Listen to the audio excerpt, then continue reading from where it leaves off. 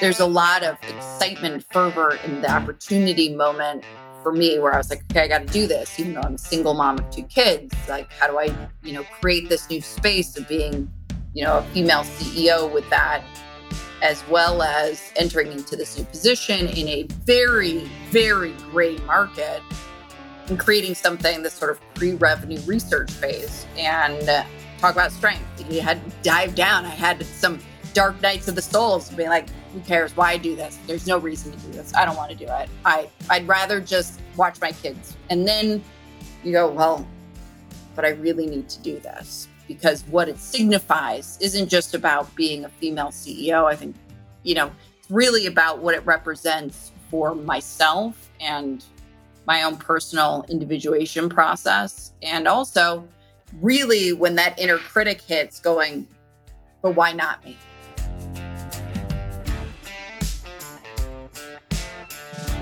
Welcome to The Climb. I'm your co-host, Michael Moore. We are joined today by a wonderful father-daughter combo, co-founders of Psilocybin Mezcal. We have Jim Walsh and Ashley Walsh.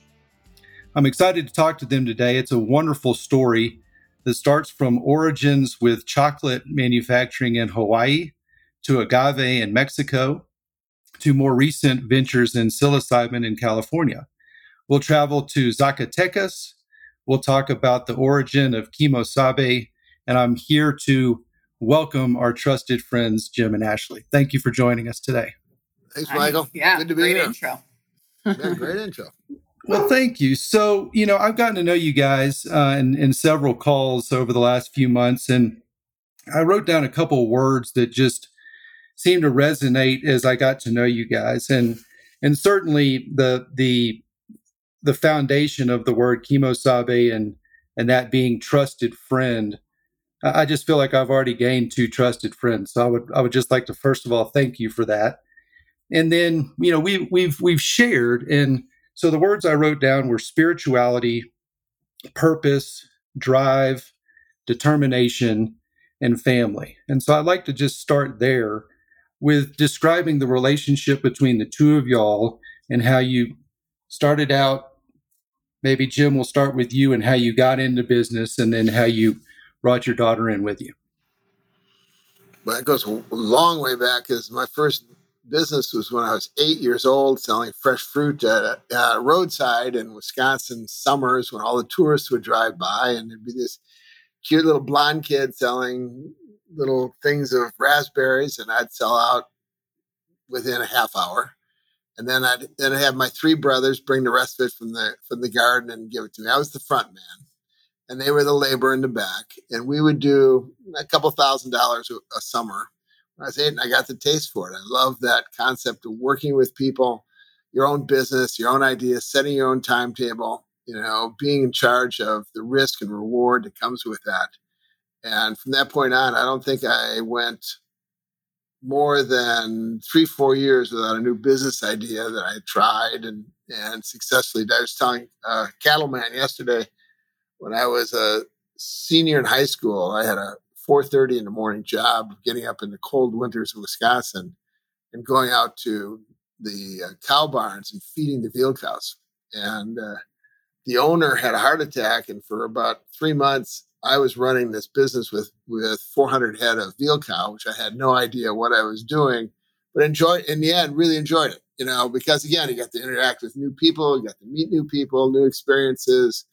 And, we were talking before we went on the air about risk reward, always taking that step beyond where you think your capacities take you that's how I learn in life. That's how I find out the capacities I have as an individual. One of my old friends who was a sports commentator for years, he'd been a coach of a NCAA basketball team that was a miracle team from Marquette University. Al McGuire was his name. And he said, we're not made to be in safe harbors in life. We're made to take our boats out in the rough waters and see what we're made of. And that's absolutely what I feel being in business and creating businesses is all about. So for me, that's the quest or the climb, I guess, is what you call your podcast. I mean, that really is the purpose in life. Well, I'm laughing hearing about and remembering that story of my dad selling fruit back then, because years later, my dad's best friend, his daughter becomes my best friend from Wisconsin. And she and I start selling the corn of their family farm on the roadside in Wisconsin, along with bracelets we made. Shockingly, the corn sold better than the bracelets did in the middle of Wisconsin, and fresh lemonade. And we joke because years later, we looked at how we were taking what was actually their family's profit of their corn and selling it for like $1 for 12 years of corn on the roadside. And people were coming, taking as much as they can. So I didn't quite have the business acumen. I mean, I guess maybe I did, just realizing that family was going to give this to me and I could sell it for $1 and use the dollar later for whatever we were buying. But funny to think that actually the origin stories, not really recognizing until really this moment, it was very similar in Wisconsin, selling roadside fruit and vegetables. I think, and we were talking right before we went live too, just of, geography, right? And choosing to be where you are, where you raise family or where you do business. I think it's such an overlooked phenomenon, how much that can influence you. I mean, to share a little bit, Jim, my upbringing was synonymous. We had an organic farm in Dripping Springs, and we were the main supplier to Whole Foods when they had one location on South Lamar in Austin. I just thought that everybody woke up early in the morning and tended to 162 chickens. Like, I didn't know any different, and it was hard work, but I just thought that's what you were supposed to do. And then, similar to starting to understand the value of $1 in hard work, we were open to the public on the weekends, and it was my brother and I's job to count up the bushels of whatever. We had a lot of raspberries, we had a lot of peaches, we had a lot of corn. I couldn't eat okra until probably college because I picked so much of it and it would make me itch, and I didn't like it. But we were open to the public, and you learn that value of welcoming somebody into your business and making them feel safe and appreciated. And in exchange for that, they're buying something from you. And that certainly developed early on my sense of wanting to work with people. Well, I think, to your point about kind of pushing yourself out of safe harbors as a kid, that was really an aspect. I mean, I know Brene Brown has now exploded over this concept of vulnerability, and recognizing how what my dad kind of pushed us to do throughout my youth was to be vulnerable in spaces that were really uncomfortable. And there were, a few defining moments of that. One of them, Outward Bound. Life until 15 was pretty easy. I didn't really have to push myself. There was you didn't understand the purpose of this. And I think I was talking about it with one of the Gen Next members of hitting the next gear. Like, what was that time in life where you hit the next gear? And Outward Bound was that. It was a 3-week program where we were sent out into the Three Sisters in Oregon. And we had 1 week of whitewater rafting and then 2 weeks of camping. And the first week of whitewater rafting is kind of cruising. You are setting up camp and it is out in the wilderness. But once you hit the 8-9 miles a day hiking with your own backpack of whatever pounds, I guess 50 maybe at that point. And then it was into the cold mountains. It was, I think, at that point, 40 degrees, even in the middle of June. And so hiking with shorts during the day, but then freezing at night. And by the end of it, my name at that time was called the Princess. And there was one of the reports on it was like, Ashley didn't quite understand group connection until the end and participating. But it was like, as soon as that did actually click in, it was sort of like a two-pronged thing where it was like the group participation as well as my own willpower. Things changed in terms of internally and externally for myself. And it's what I wrote my whole college essay on. And I really believe that was such a pivotal change in my life of understanding the next gear for myself. And it was based off of forcing this vulnerable moment. I didn't want to be away for 3 weeks in the middle of the wilderness. And, really pushed you to your limits. But realizing, you know what, that's all a state in your head. And it was, still one of those memories I look fondly on and will probably pursue for my children, because I do think if you don't understand willpower, you don't understand, and again, it's the two-pronged approach of vulnerability, of getting yourself into a position where you can do it, and then putting yourself into that next gear of your will, and you can do it. Life becomes a very different state in that regard. And I think that really shifted for me. And then there was many other small moments where there was a lot of pushing, go out and get my first internship.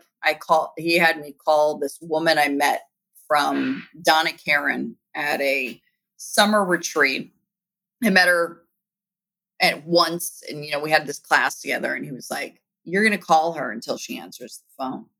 And I remember she answered the phone, and I swear it was probably 2 weeks straight that he would have me every day. He's like, "Have you called her yet? Have you called her yet?"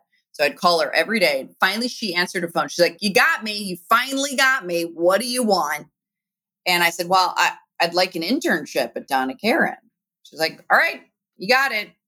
And again, the trajectory of life, I ended up having this internship in New York, first time living there. And then that's sprung into having an internship in London, which I was the first intern ever at Donna Karen in London. So all of those vulnerable moments pushed me into a path that obviously was something that I wouldn't have been able to write the script of had I never pursued just calling a woman 2 weeks in a row.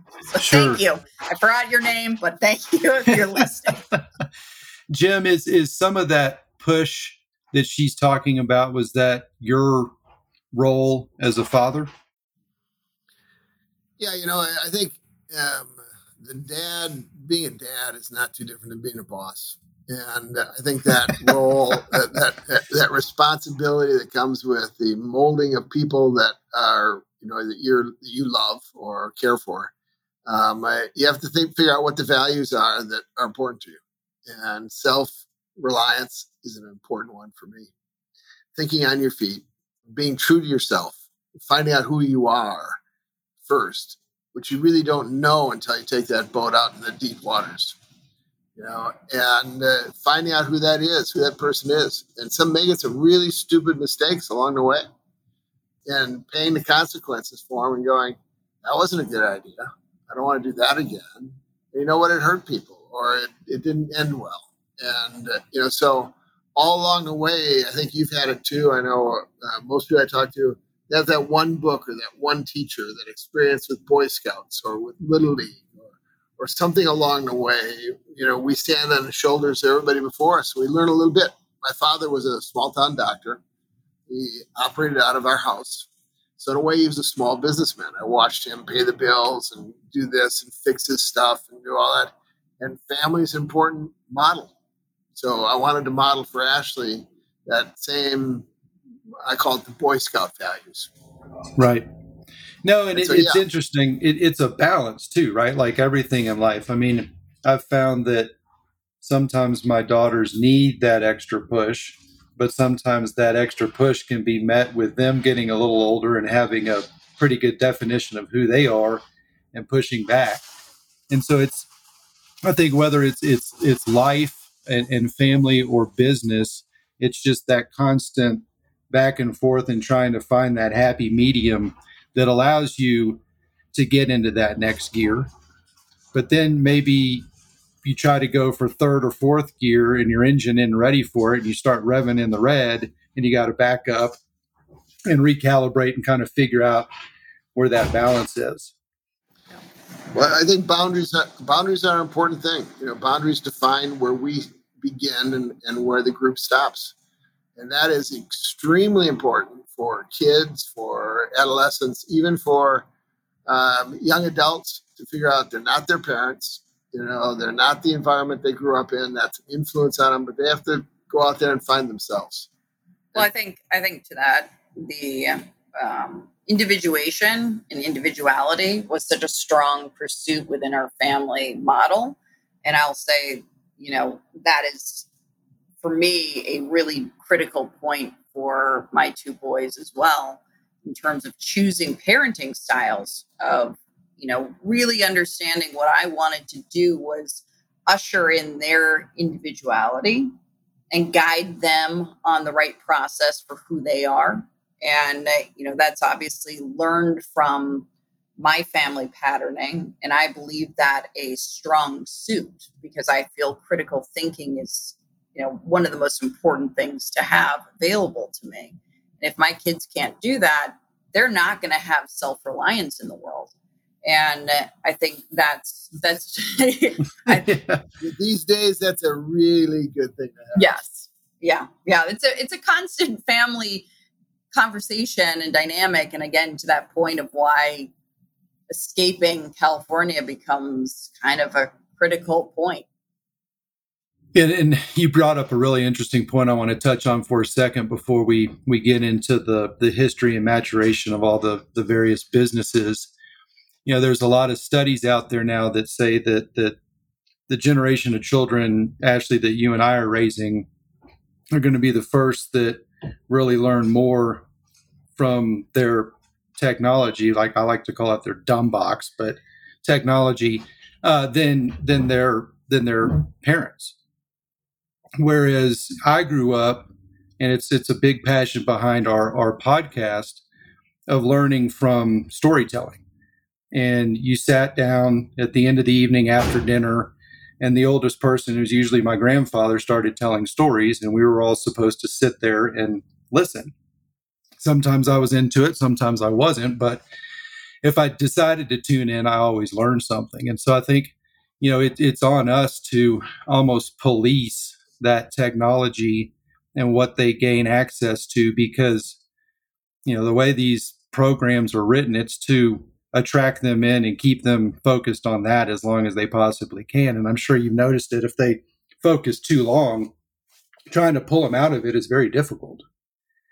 And it's very alarming. Mm-hmm. Well, it's very similar to an addiction in a way. Right. And, with Ashley's new business, looking at how neurotransmitters upregulate and downregulate in the presence of a stimulus, you can see very clearly you see the Senate hearings on the dopamine switch, that Facebook has investigated dopamine release and what it takes and how many times a minute it has to be done and these types of things. It makes sense. And if you want people to be attracted to what you're doing, you put in things that attract that release or shutting down of the neurotransmitter, whichever you're trying to do. And it's really a beginning science. And the more we know about that, I think you've hit it. The more we make sure that things are lived in balance, it's an old bromide, but it's a good one, I think part of, I always love the thing where they say, the 20s are for trying, the 30s are for earning, the 40s are for leading, the 50s are for giving advice, 60s are for being on boards. They do those decade learning chunks of information. I think that's really true. I think you need to take those risks early on, find out the middle path is better. How does that middle path educate you? How can you then pay it forward? We had, my wife was one of four, very tight-knit family, raised by a very young mother. Her mother and dad got married when they were 17 and 18, northern Wisconsin, farming communities. And they were terrific mom and dads, but they really created this really, really tight organizational unit around four kids. They were the kids. You were expected to have the same everything. You same clothes, same values, enjoy the same things. And of course, that doesn't work with four individuals. You get individuals who want to be different. And so it worked for two of them, didn't work so much for the other two. But I often laugh because we would send Ashley and her sister up to them, and they'd raise them. And when the time they were there, they'd be very different than we were. And one of the main arguments was access to the TV set. This is back, 30 some years ago, and the kids wanted to watch TV, and grandma didn't want them to have the tuner to the TV. And you can see then the draw that TV set had, almost like a drug. I want that. they were very happy going outside and playing around and doing other stuff. But it was, and we always talk about paying it forward. They were terrific grandparents, so we try to do the same things. We try to pay it forward to our grandkids so they think of the same thing, which is family matters.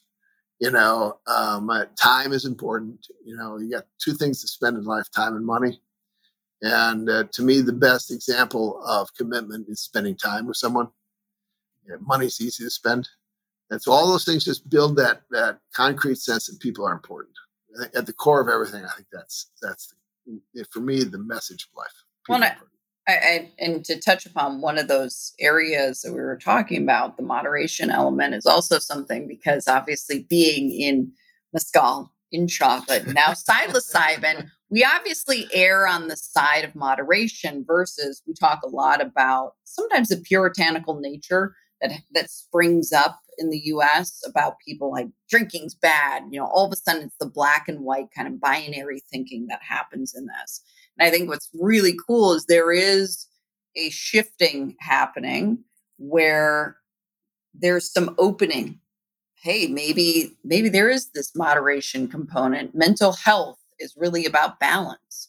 It's really about, obviously the conversations of psilocybin and the plant medicines in general becoming a tool for helping to find some balance within neurotransmitters to your inner state. We also look at Mezcal and going, enjoying a cocktail at night is not that bad, but it's turned into this terrible thing that if you have a drink at night, you're an alcoholic. And I just think we've really gone so far in this black and white thinking that the beauty of the family values and also the choices we've made for companies, it's really about creating guides and those trusted friends to be there with you, that you recognize these things aren't bad. It's really about the state and relationship you have with them. And that's the constant conversation that I think moderation being a part of it, but really about what is our relationship to people, to things, and to around us, creating the community. It really involves all parts of this, of having balance and an understanding of our relationships and those conversations around it, because things get demonized easily. Things get thrown into the bad camp or the good camp. And I think to the point of critical thinking, that's kind of what you see a lot, is a lot of the black and white thinking and not a lot of the gray, which is where most of life is. No, that's a really good point. And you bring up a really interesting topic on the various products that have created your different businesses. I mean, chocolate certainly stimulates something in the brain. Mezcal definitely stimulates something in the brain. And psilocybin does as well, in a much different way. And so, but you go back and just look at history of different times in mankind discovering different spices, and then that creating a geographic curiosity that created exploration. I mean, it's been, then you get into medicine and World War I and World War II and all of these horrific events that were occurring that spurred the creation of something to help solve problems. To me, what you guys are doing is no different. And so maybe let's dive into the business a little bit and start with you tell me, but maybe chocolate in Hawaii, and then how that's morphed into what you guys have going on currently. Well, I think since you had these words of spirituality, purpose, drive, determination, and family. My dad has many points of entry for the story. So I started with, maybe we go down the path of spiritual enlightenment and why. It happened early on. I've been a guru for, I don't know, all my life now. For me, I was dead set in my 20s to be Howard Hughes. And Howard Hughes was my hero at the time, not because of who he was as a person, but because of what he did, how he combined businesses, floated the first Euro bond to buy TWA. He owned the RKO Studios at the time, half of Las Vegas, and just seemed to be a guy who could manifest at any level he wanted to. I mean, the spruce goose that he made for the the Army in World War II is still the biggest airplane ever made, made completely out of wood. And so that was fascinating. So I was on my way to doing that. It was in my 20s. I had bought a bunch of companies in Chicago and had a bunch of employees. And on my 30th birthday party, the business editor for the Sun-Times in Chicago does this article. And those are the days of the 2 and 3 martini lunches. And mostly 3. Mostly 3. And Ed's dead now. Ed Darby was the guy's name, and he loved 3. That was his kind of number. And so the interview was basically all afternoon, and I was there, and he goes, now that you've done what you were hoping to do, and you're like kind of this mini Howard Hughes, what do you really want to do? And I told my wife, Marie, afterwards, I said, don't ever let me drink martinis at lunch, because I don't know what the hell I was talking about. I was talking about feeding the world through the ocean somehow, and I saw it somehow being this food that made people feel better. And I walked out of there thinking, what a bunch of crap I just gave that guy, because I don't know where that came from. Fast forward 3 years later, I have a bad head injury, whitewater rafting in the mountains of Chile. I get a revelation up there of purpose. You asked about purpose in life. And I had Ashley was already born. That was a wonderful thing, kind of a true north occurrence for me. And but I wasn't happy in the job. The more successful we got, the less happy I was. And so I took this whitewater rafting trip with my father-in-law just to get away up in the 11,000 feet of the Andes, and I smashed my head on a rock, and I almost died. And so they're having me write these death letters. I write it to Ashley. I knew she'd be fine, just make me proud, that kind of stuff. But I got to this letter to her sister, who was only 7 months developed in Marie's womb. And I realized, man, I got to stay alive to see this gal grow up, at least know her name. And at that point, it made me realize, if I prayed to something, what am I praying to? I had been raised a Catholic, kind of had that beaten out of me in Jesuit boarding school. And so I had faith, but not quite sure what that faith looked like exactly. So I'm making this commitment that if I get out of this alive, I'll give back in ways I didn't before. And really these life-changing values were bubbling up for me. And but I didn't know who I was praying to. I had no idea, but I had a purpose. And purpose is an amazing thing. It gets you through a lot of stuff. And the purpose was, to get through the event, see my second daughter born, and then we take it from there. And so when I got back and I survived, it took about a month in the hospital to recover, and about a year and a half to recover the use of about a chocolate chip cookie size of my brain back here. And in that year and a half, I went on a spiritual quest, because I wanted to find out who I was saying this prayer to. And I didn't find it in traditional religions. I looked into Buddhism, which is a wonderful belief system for the mind. It doesn't really believe in a God, per se. It believes in a mind. And that was directional for me. But I really found in meditation the ability to connect with something other than me on an internal basis. And when that happened, when that connection happened, then all those external goals like wealth and fame and competition and being the best, and all those things just disappeared.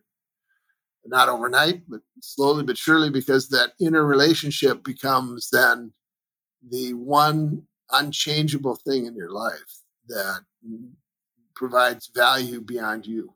And I think that's always the difficulty, is most of the goals we set are ego-based goals. They're about me, not about something other.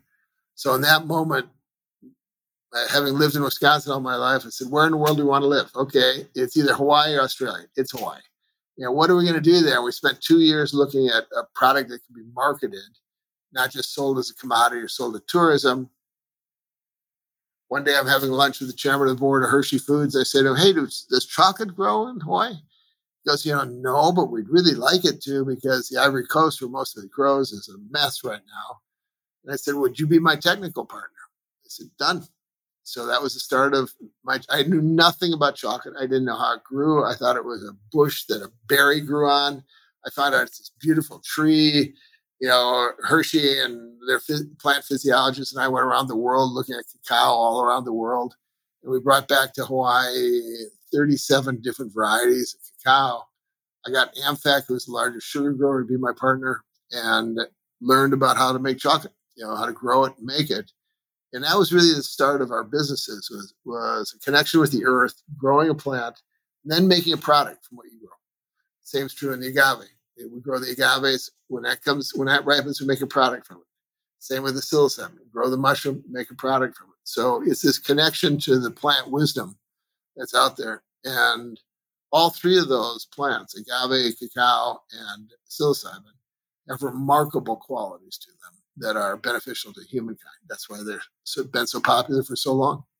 So that's really, to give you sort of the thumbnail, the spirituality. The family part of it was I moved my whole family to Hawaii so they could live a 1950s lifestyle like I did.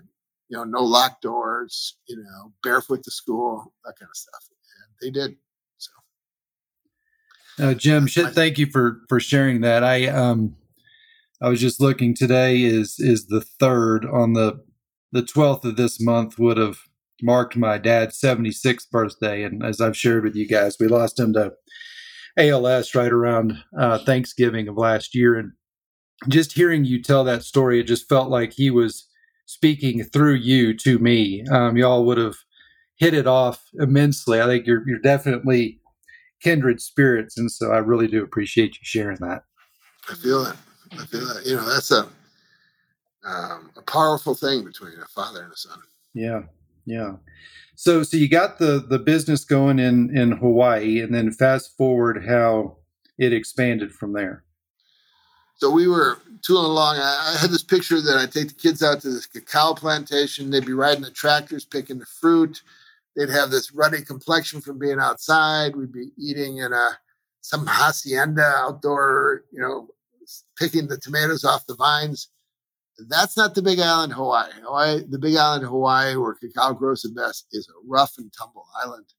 It's not a vegetable farm in Italy kind of thing. And so that didn't, my fantasy of it had to change in the process of that. So we ended up farming on the outer islands and living on Oahu because that's where the schools were. But enjoying our lifestyle, very much a lifestyle brand. And we were at a sort of a small little fair for local growers at the Ritz-Carlton Hotel on Maui. And Florence Fabricant came by, and I didn't know who she was. She was in the New York Times. And she goes, "Oh my God, you're growing this here?" "Yes, we're growing this here. I want to come out to the farm tomorrow with my photographer and take all these pictures." Okay. We'll go out and we had a small production. At the time we had about 10,000, 12,000 trees in the ground. It takes 4 years for it to even get to the point where it bears. So it had been 45 years we're in the project. She comes out and loses her mind, takes these pictures.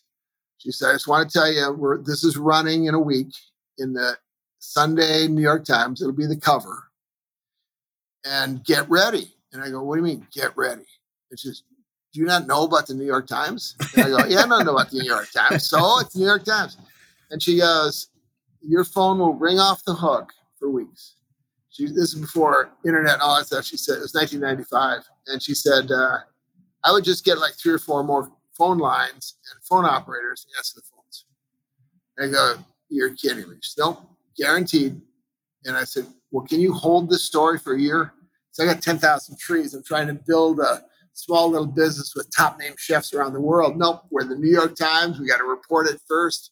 And she did. And we sold out for 2 years in 2 weeks. People had to send us a box of chocolate. It was $86 for an 8-pound box. They had to send us the check to get in line. So we had Barbara Streisand, Ronald Reagan. People were signing checks, sending it to us to wait in line. We had a guy send his own private jet from Tokyo to Hawaii to get chocolate for his dying mother who had been born in Hilo.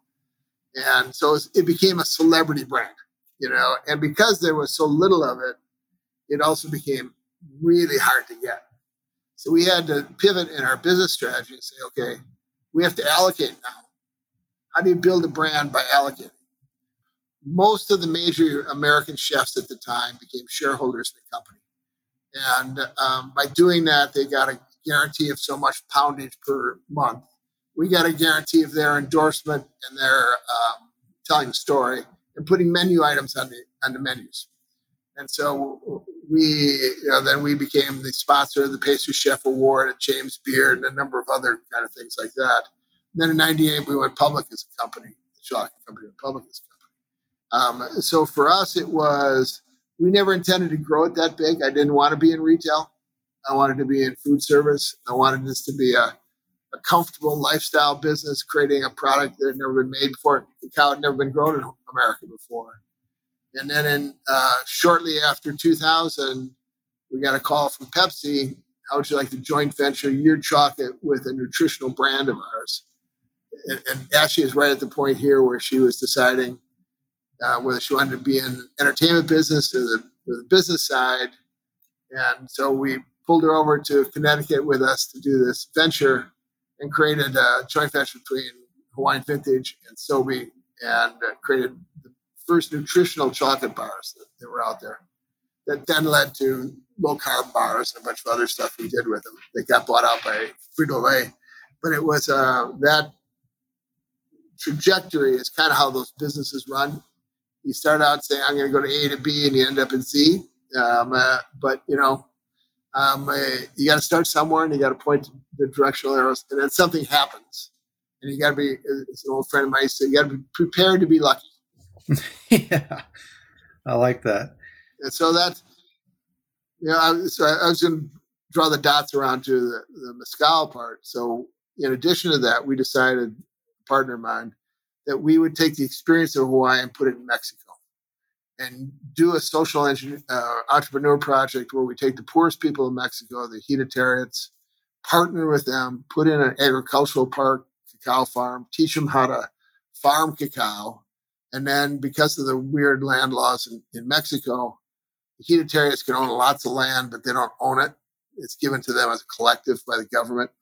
And so they can never finance it. They can never use it for resources. They have no access to market, just a bunch of land and very poor people, dirt floor kind of poor people. And so we partnered with this Hereditarian in Mexico and spent 12 years now getting a 1,200-acre agricultural park built for them, 23 miles of electricity, 300 miles of irrigation, 19 deep wells, a significant project. And at that point, Ashley came down and the Catholic Church had come to us and said, we really like this model. Could you do this with agave up in the north? So we took a look at it, got real serious about it, but I didn't want to be connected to that weird land law anymore. I wanted land that was privately held. And so we backed away a little bit, and then Ashley said, Dad, you got to look at this again. This industry has a really a niche. Tequila is well known, but Mezcal isn't. Mezcal has a cooler backstory, but it has less sales. So there's something wrong with the market there. Maybe you can help that. And that's really, she talked me into starting with her Kimosabe to fix that dichotomy in the market. And we have we grow the two most sacred plants in Mexico, cacao and agave. So maybe we're at heart Mexicans. I don't know.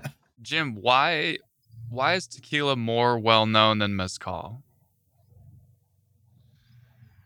They were the first to get their own appellation. I mean, the mezcal is a general term that describes all the distillates of agave. It's like saying wine.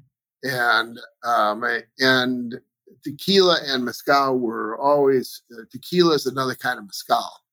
And then in the 50s, the Mexican government split the two of them out and called them, one was mezcal, one was tequila.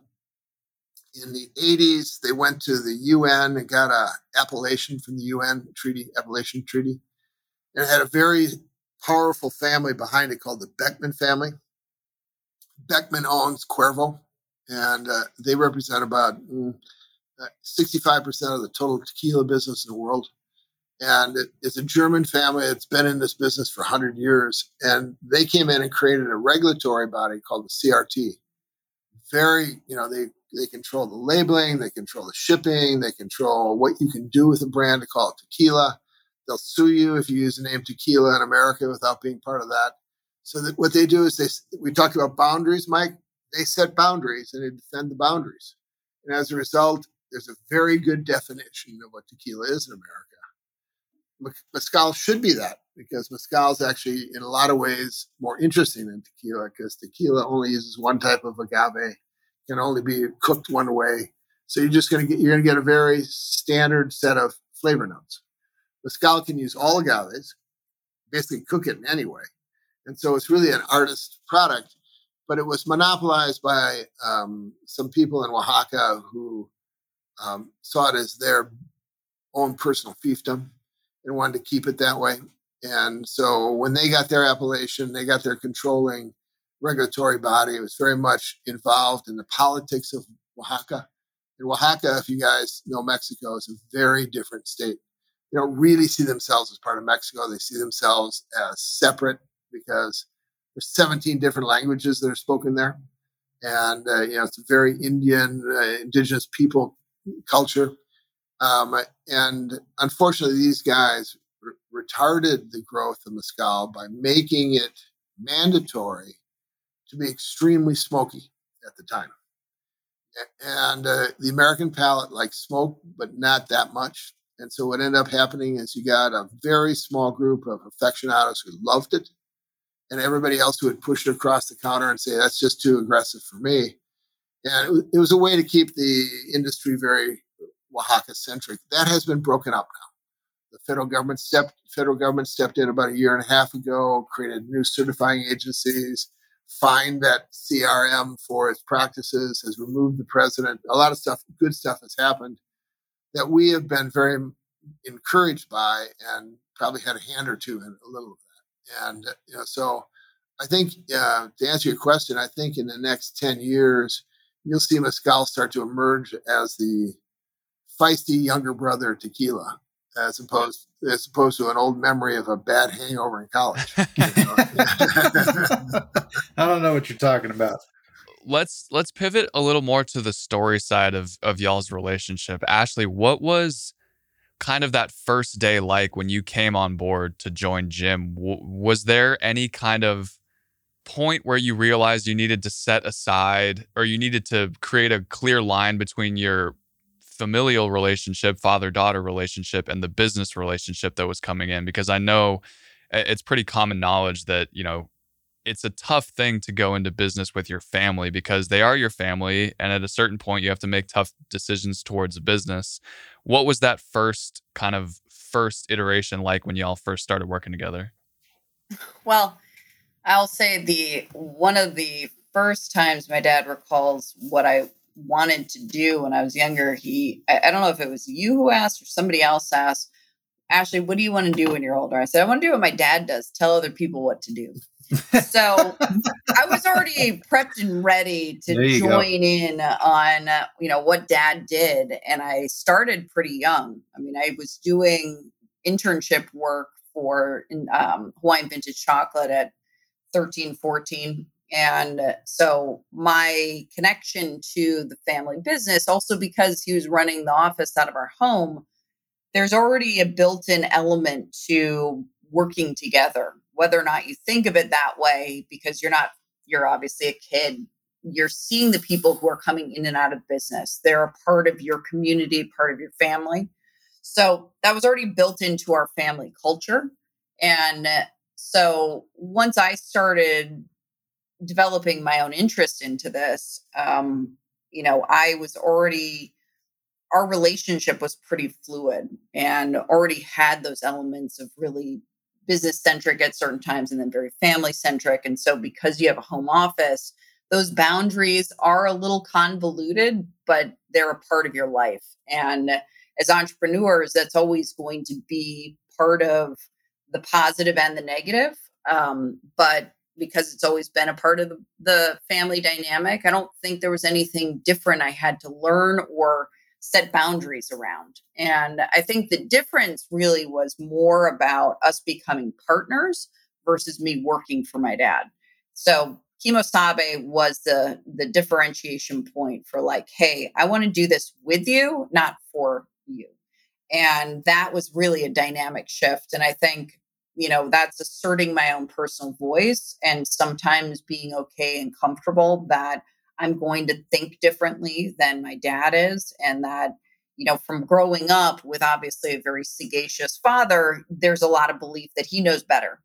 And so that's a personal journey of going, well, sometimes maybe I know differently. It doesn't mean better or worse. It just means differently. And so ultimately what we've developed over this course of time has been a really good dynamic of being, at certain points, my dad, really the big visionary, and me kind of that producer manager type. And so that those two voices work really well in tandem. And I think, the issues of working together really more come down to the point of like personal sense of turning it off when you're together. And the beauty of having kids is they kind of force you to do that. So now that I have, a 15-month and a 3-year-old, when they're around, that's just shut off. You can't really, there's not a lot of ability to talk about things for a long period of time. But yes, I think the finding my own voice and becoming partners was the hardest shift for me internally. And because I never really had much resistance from my dad having my own voice, but it was a lot of, if you're going to say they, who's they? Dive into these thought processes. You can't just kind of be intuitive. You have to be articulate. You have to understand where you're coming from. So what it ultimately did was give me the awareness on how to find my own voice and how to do it with the ability to debate that point, because that's the constant in the family dynamic is, you know what, I'll listen, but it better be well stated and it better have a lot of good understanding beneath it, because if it doesn't, I'm going to find the way to knock that argument down. And not because I want to be right, but because we want to have good dialogue to understand the right direction for the company. And, for us, ultimately, a lot of that also resides in family beliefs and values. And so that's always the undercurrent in a lot of these conversations. And the beauty of coming from a family, you already have built-in family values and beliefs that for us are in line. I can tell you a little anecdote here. Just occurred to me.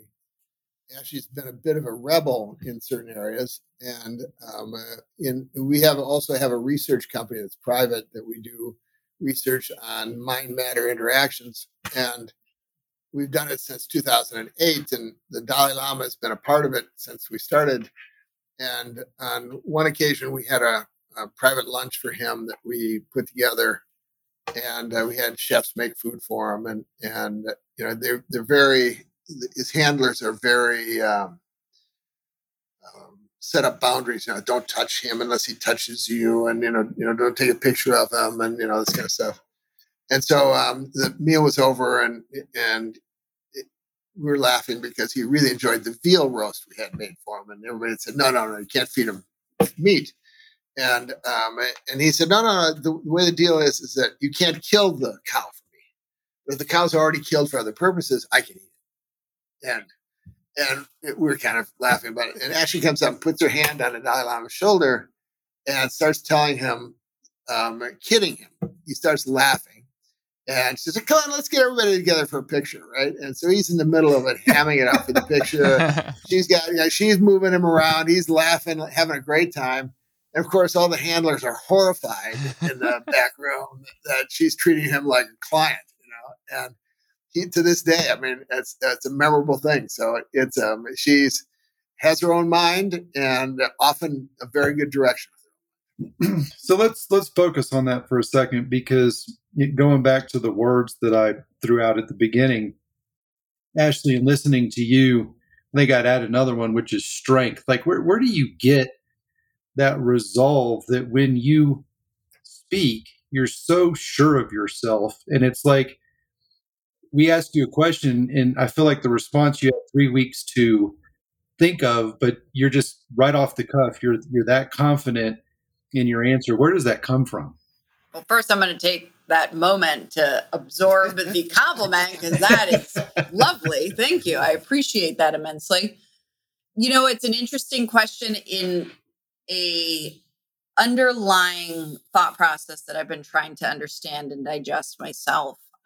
Years ago, I decided I really wanted to become a mentor for young girls because I did understand that there was a self-confidence that I had within myself at a very young age. I wrote an article about this at one point.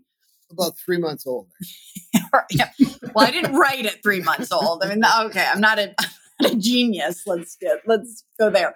But I had something my mom had saved, a little piece of paper from 5 that just wrote, "I love me."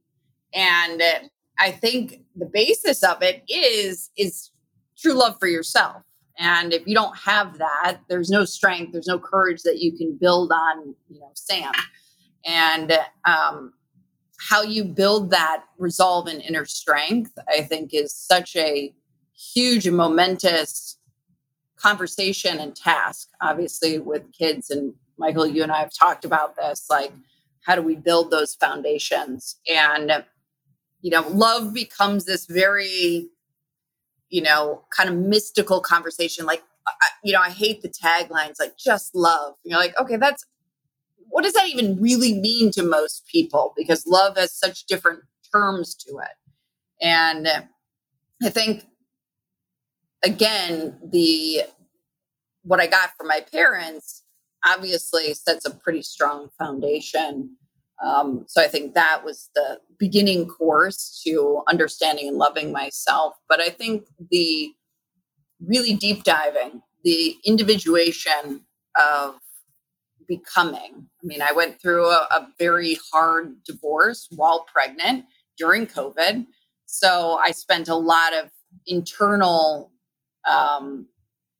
time digesting and understanding, how do I set foundations for my kids? What happened in that moment that I was not seeing correctly? And when you have to really dive into your own grit and your own resolve, because you have kids relying on you. And my dad talks about true north. For me, it was really finding purpose of, like, my purpose in life is to be the foundational guide for these kids. And if I'm not strong, if I'm not clear, there's no way my kids are going to believe me. So I have to find that resolve within myself. So it was really the purpose of understanding my kids need to see a strong mother, a strong, competent person who understands and believes in herself and loves herself and is joyful and fun. Because, you can be strong and militant. I don't want to be stoic. I want to have, joy to me as well. So it was really about what was that mother visual and foundation I wanted to have for my kids, and strength was one of them. That's beautiful. And so, backing up just a second, because I think it's an interesting pivot that you chose. You were in the entertainment business, and I did a little research and saw some of that. But tell me give us some insight into that and what you were doing, and then the pivot into Mezcal. I a lot of pivots. I will sort of summarize my time in acting as a real understanding of being vulnerable. And I keep coming back to that word because I think it, obviously, again, Brene Brown has spoken it better and talked about it better than I will. But I do see how that moment in my life of becoming an actor and starting to expose myself, as opposed to, again, I was called princess at one high school. I was called ice princess. So you can see that I had a shell around me that people thought, I kind of performed in this perfect way of exposing myself and my faults and being open and comfortable with that. Acting really gave me a platform for that, as well as just media training. So the pivot to do it, ultimately, what I gained from it was very different than the reason I entered it. Why did I go into it? Who knows? Who knows why anybody pursues a creative field like that? It's just, you're kind of drawn to it. But I look back and see the the beauties that I gained from it was, learning to produce for myself, because even before, most of the YouTube stuff was out, I was writing comedy for myself because I wanted to be a comedian.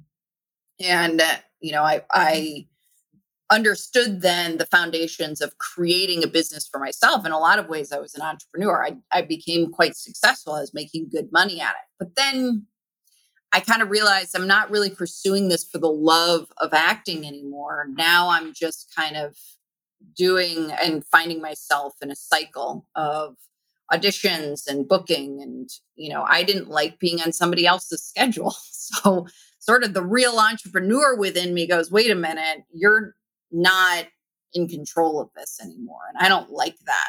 And in fact, Chef Gordon was sort of a mentor / uncle of mine. And he was my dad's business partner in Hawaii. And it's actually the front of his Super Mensch documentary. He was really saying, like, Ashley, I hope you don't go into acting, because what would be better for you is to be the person with the money creating this, because you'll get the front lines, you'll get the front row to the seats at the movie. Acting's going to break you down. And obviously I didn't listen at first, but when I came back to understand what that meant, I realized, oh yeah, I want to be in charge of my future, and being an actor in the way that I was didn't allow for that. So I, at 35, I guess it was, said, okay, I need a change of careers. I've worked with my dad a lot. I've done acting, but I'm really interested in psychology. So I started a master's in psychology. But sort of, once you kind of open the universe up and say, I'm ready for a change, interesting things fall in at that point. And that was that moment that my dad started talking about kemosabe. Or actually, he wasn't talking about kemosabe, he was talking about agave. All of a sudden, my kind of ears sprung up. And actually, as I'm telling this story, I'm like, oh my God, this is the exact thing that happened with Interstate as well. The company that I'm forming currently was my sort of radar went up going, this is an opportunity that I want to be involved in. This sounds really interesting. It's my opportunity to partner with my dad. It's in a arena that I'm really interested in. I think, I should do this. And at that point, I just recall the excitement and fervor around it and going, okay, Dad, I want to partner with you on this. And then that was kind of it. Then at that point, I started doing research for about a year in LA, talking to bartenders, trying to understand the marketplace, and recognizing, Mezcal has this mystique to it, the romanticism around it, but it doesn't have, consistency. It doesn't have a good price tag to it. It's, kind of hard to access because people are scared of it, in the sense of like, I don't want to seem dumb. I don't really know about it. Maybe a bartender will, give me a taste of it. But a lot of them had a very gasoline-y flavor to it back then. And so our goal then was solve those problems. And so that was really the journey to Kemosabe, was creating something that was accessible, consistent, had a good price tag, and something we wanted to drink. And that was, that sort of being the first and foremost. My dad said many times, to my frustration, but now very thankful for it, I'm not going to put this product out if I don't like it. We're not just going to put out a product. And so that journey was really a lot of bad tasting mezcal and a lot of like, this isn't going to happen. And, being a young entrepreneur at that point, I felt really frustrated a lot. Like, why is this not happening fast enough? Let's just do it. We can pretend that it tastes good, and a lot of those assumptions, but thank God we waited for finding the right place and time and taste to create Kemosabe. And, through many iterations, finally, when that first flavor hit, I cried. And I was like, oh my God, we did it. Oh my God, this is happening. Here it goes. And from that point forward, Kemosabe was born. And, definitely fascinating to look at the business plan we wrote, because though it's kind of ventured in many different ways, it's kind of stuck to the path that we laid out before it. And I think the understanding of writing a business plan like that became it's intention setting. And I really as an entrepreneur, my dad and I have been talking about this a lot recently. The world or the universe was created from nothing.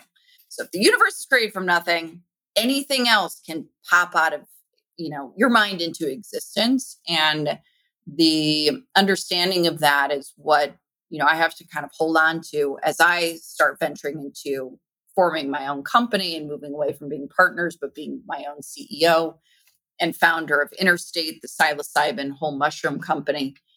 There's a lot of excitement, fervor in the opportunity moment for me where I was like, okay, I got to do this, even though I'm a single mom of 2 kids. Like, how do I, create this new space of being, a female CEO with that, as well as entering into this new position in a very, very gray market and creating something that's sort of pre-revenue research phase. And talk about strength. You had to dive down. I had some dark nights of the souls being like, who cares why I do this? There's no reason to do this. I don't want to do it. I'd rather just watch my kids. And then you go, well, but I really need to do this because what it signifies isn't just about being a female CEO. I think, it's really about what it represents for myself and my own personal individuation process. And also really when that inner critic hits going, but why not me? If it's not me, who else will it be? And this is my journey and this is what I want to do. And I find this exciting. So join me on that path. And as soon as I can think in that headspace, it's amazing the things that start springing forth. So bringing us full circle to today, tell us about where our listeners can find out more on Kemosabe and Interstate, and where is it all headed? Well, we're in the process of becoming a public company. I think we talked about that a little last time. And both companies will come out of this process as public companies, both Chemo, as it'll be called, because that's going to be the stock symbol, Chemo. Mm-hmm. And KIMO. KIMO. Right. And although this is what you talk about, a little anecdote here, how the partnership works between daughter and father. Early on in Mezcal, we had a marketing guy who thought it'd be a great idea to dress up a bunch of hot nurses and go around with IVs of chemo, having chemotherapy hours at places like Google down in Santa Monica and all these places, right? Ashley goes, "No, Dad, we're not going to do that. This isn't tequila of the 80s. That's such old school." And she was still right. But at the time, I thought, oh, cute idea. Let's have some fun with it. But it was both her values and her sense of the current times. That as an older guy, I'm kind of stuck in the history, and she's more forward. So that really works well, that dynamic. But as we go public, she's going to encounter a whole new world that she's going to be setting a trend for you. You're in a business like cannabis was 5 years ago, where people didn't know what was going on. This one's very different. This one has, at the core of it, has plant wisdom at the core of it. This isn't going to be Snoop Dogg and hanging out with the boys at the end of the day. This is going to be consuming a wisdom plant that's going to help your mental health, and that's a beautiful purpose. Kemosabe is growing slowly into a better for you beverage company. We made another acquisition. We bought a distillery in Huntington Beach. We're in the process of another acquisition. That's an organic syrup company. And all these are based on, why can't we make alcohol better for you? Well, we can, actually. And we can have it, and we can have that alcohol portion controlled in a way that's fun and healthy for everybody. One of the things that happened in the chocolate business when I was in it was the 100-calorie chocolate bar. At the time, school kids had vending machines. They had soda pop and vending machines. And so their lunches would be a can of Coke and a huge Snicker bar.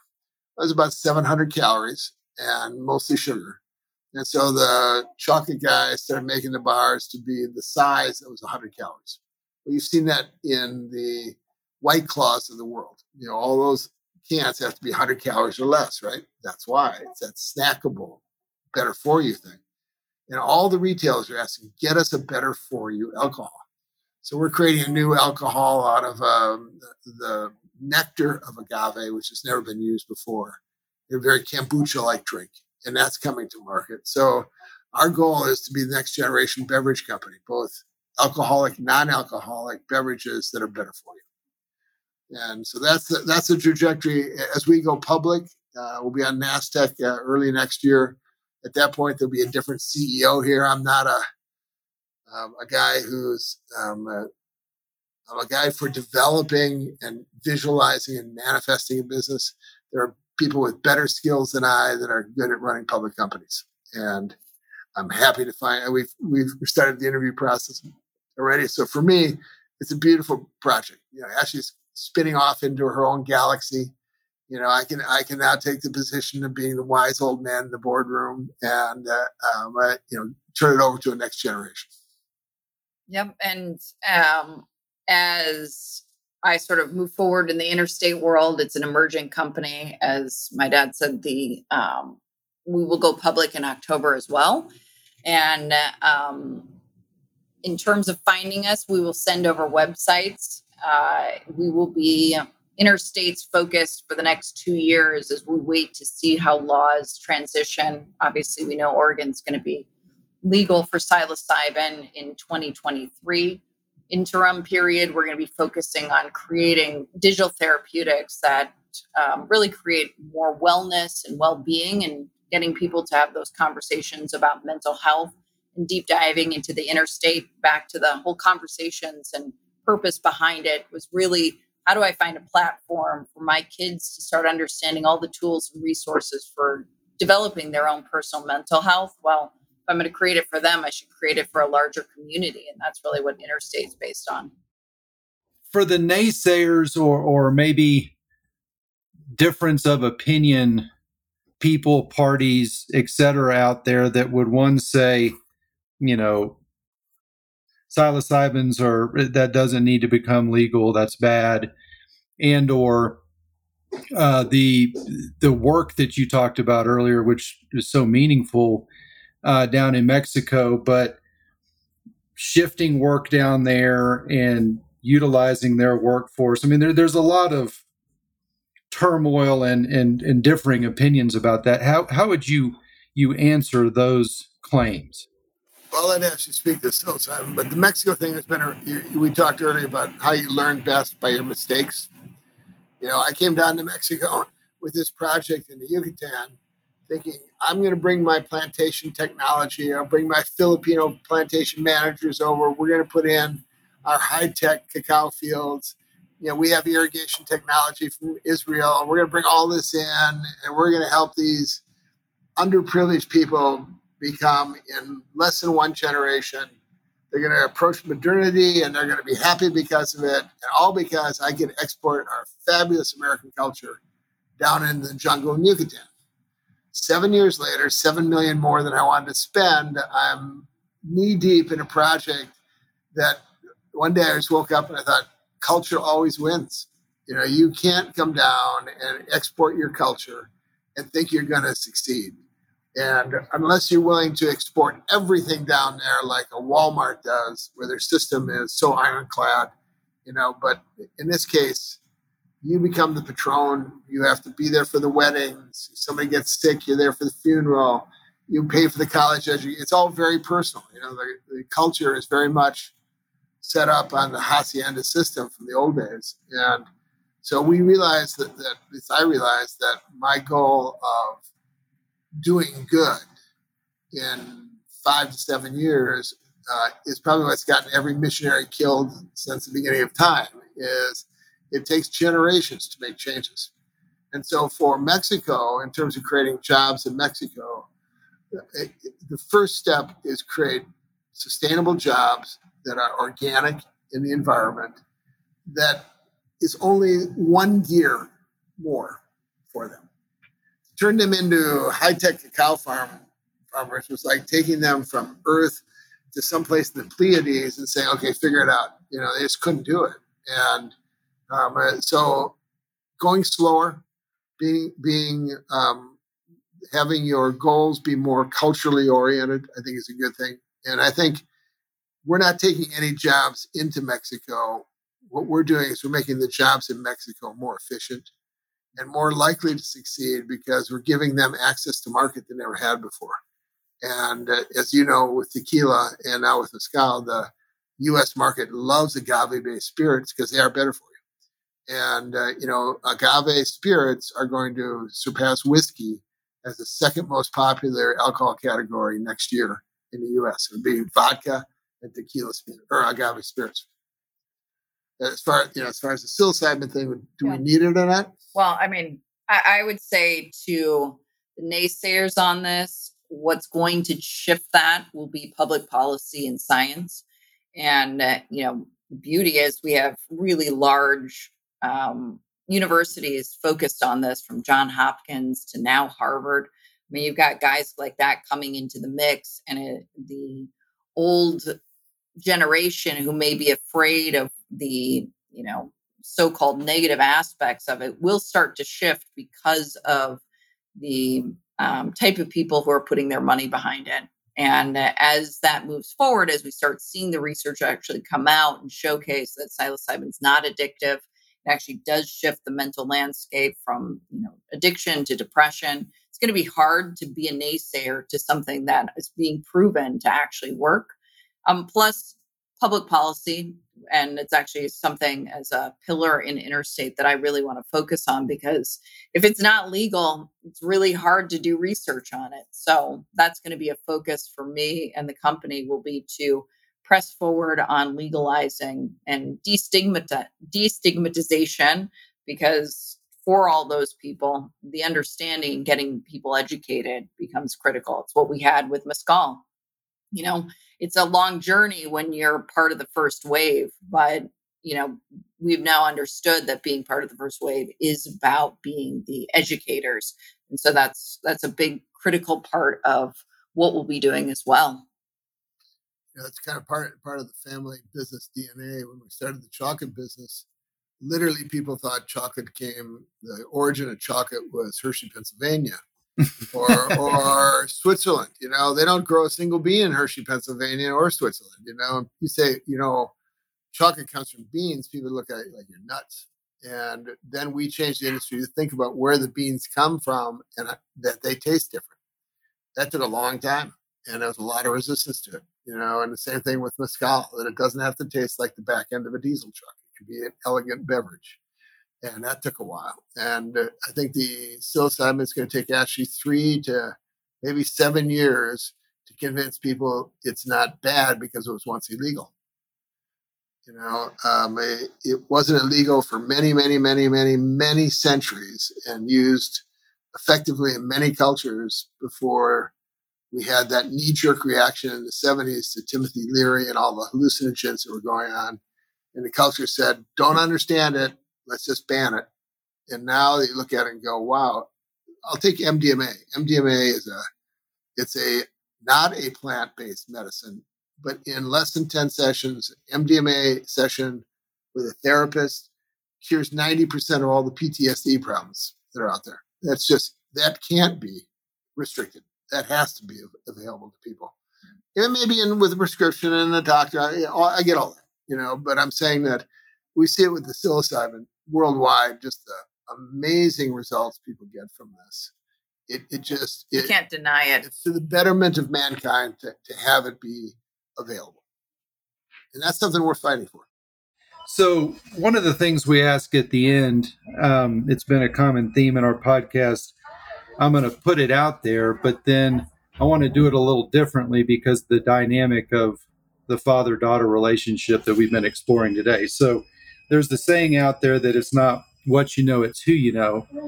And then we flip that around and say it's not who you know, it's who knows you. And so as you think about this medium, this podcast, capturing your beautiful story, both as individuals, father, daughter, business partners, turn to each other and you can pick who goes first. And what do you want the other to know about you? Douglas, I'm out of here. That's a wrap. It's yours now. It's on your shoulder. That's it. I'm officially announcing my retirement today. No. Well, with Ashley, it's always been, that in the end, the people you know are the people that support you, and it's always people before things, and they will support you. Oh, what? No, boy, I feel like that one's gonna, like, I could spring out something, but I feel like it takes a little thought process on. We're babysitting on Sunday. Yeah, exactly. Here's your schedule for the next week. Well, I think if it, in the spirit of kind of family foundation, that, Dad, you did a good job building some good foundation. That's beautiful. Well, you all have been so generous with your time. It's an amazing story. I'm glad we got to capture it. And I look forward to continued conversations as we see public policy form with your great efforts. We'd love to have you guys back and continue telling your story. Well, thank you for having us. It's always lovely to be able to converse and spend this time downloading generational history. So I appreciate being able to do so. What a great forum you set up. Thanks for doing that.